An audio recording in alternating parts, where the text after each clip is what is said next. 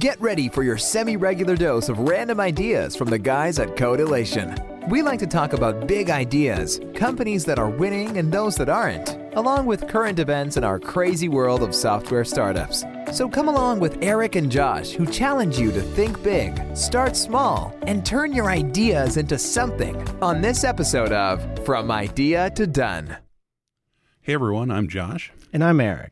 All right, Josh, today we're going to talk about Miracle Morning, written by that one guy. You actually asked me to read this hog when I started here, and I did. I tried to do what the book said, and it didn't quite super keep up with the book's advice. What do you have to say about the big idea of this book?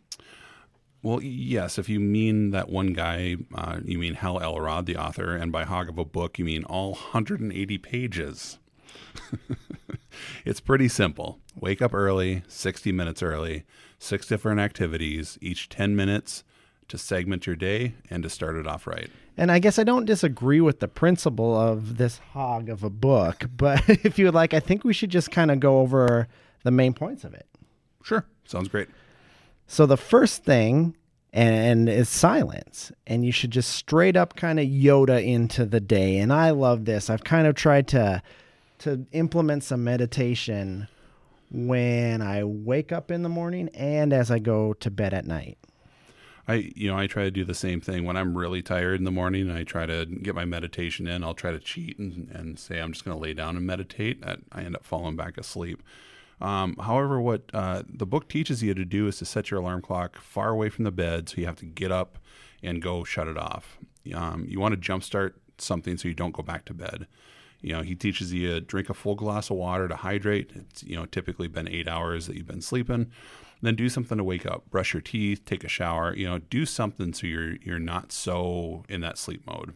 And I'm not gonna lie, I fall back asleep sometimes when I do this, but I should probably have a glass of water by my bed or move the alarm clock. But even if I fall back asleep, I'm waking up an hour early, and so that's just kind of fine. And so, even if I do fall back asleep and then I wake up, I do feel better about the day. And so that kind of brings us into our next action item, which is affirmations, or encouraging words that help you tell yourself to achieve your goals.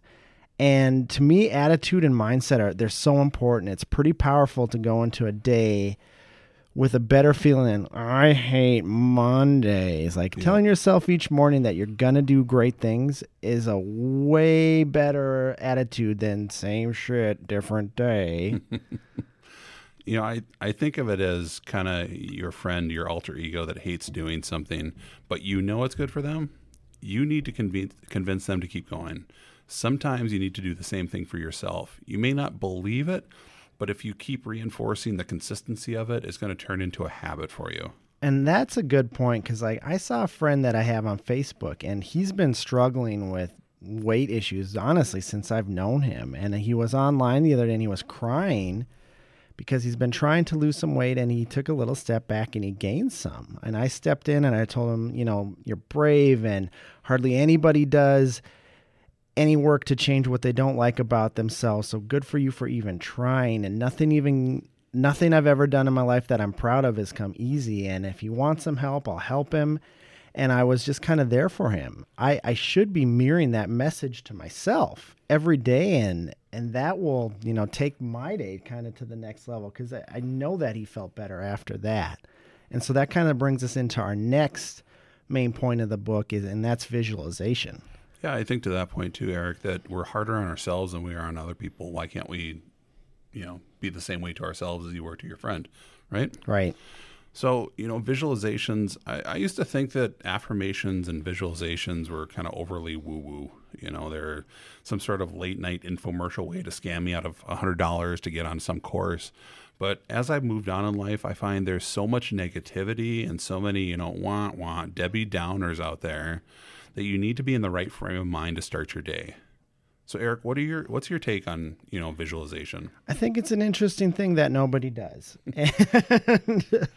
But basically every successful professional athlete that I know does it. And this is one thing that I know I could do better. I write out a list of things I do every day. I should change my list to say to say things to be a little more positive and a little more like real. Like today, I want to talk to blank, and a proposal to blank will be said instead of write a proposal. I'm going to talk to blank. It's not as powerful. I think changing that from want to will is a big thing. And another important piece to add is, to add in the success. What does that look and feel like? So after sending that proposal, then what happens? See, and this is what we need to really do, because like we send the proposal, they accept, they pay us with actual money. Yes.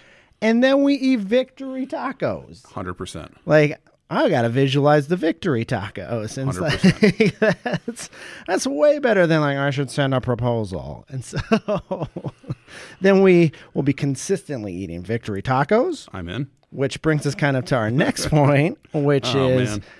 exercise. And like, does anybody actually get enough exercise? I hate mornings, but I fight with my schedule every week to get exercise. And at a minimum, I should try to combine that even in my meditation with some stretching in the morning. Yeah. It's tough. I've found doing a full workout in the morning, it kind of drains energy sometimes. In my skinnier days, AKA my 20s, that wasn't the case. I could get up in the morning, 5 a.m., go do a full weight training session, be just fine with it.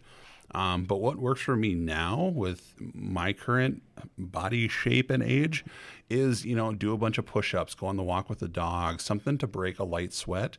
It's enough to get me moving without draining my energy for the morning. And I think the main point of that is movement.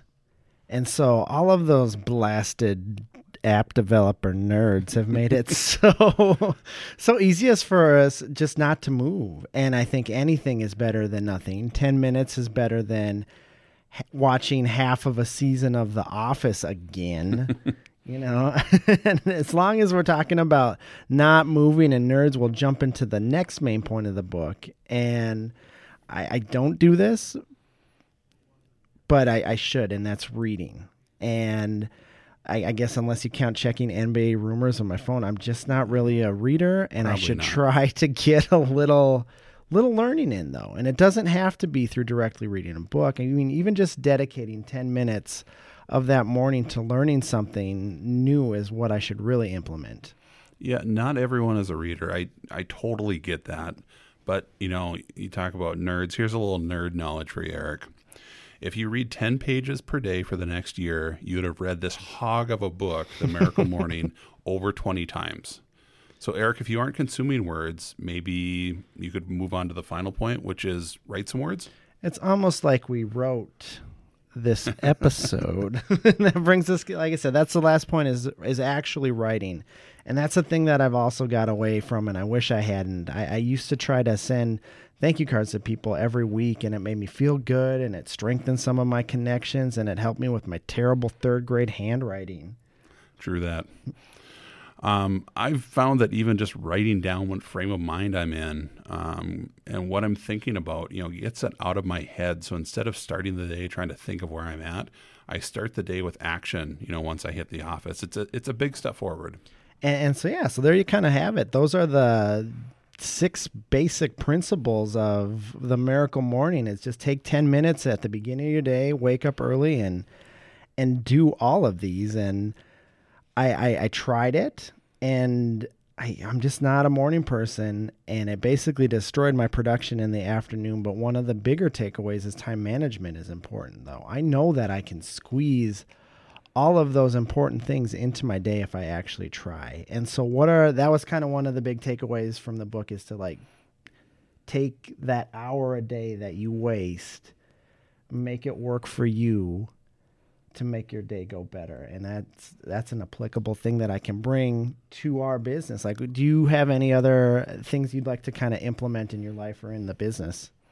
Yeah, some takeaways I had, Eric, were, if I'm starting my day with intentionality and I'm not just slumbering into yet another day in the office, I'm a more effective person.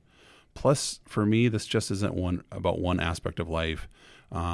By having a better morning routine, I find that my physical, emotional, mental, and spiritual life, is really in better check. Everything from it's a ripple effect. So everything from thinking about what I do for lunch, how I interact with team members, or how I view opportunities and setbacks throughout the day, So those are really my takeaways. It helps strengthen the day if you're paying attention to these things. It's a good book. You should probably read it, even if you don't read, or get into reading. And so, yeah, thanks everybody for listening. If you know a startup that could use some advice, have them subscribe or leave a review on iTunes.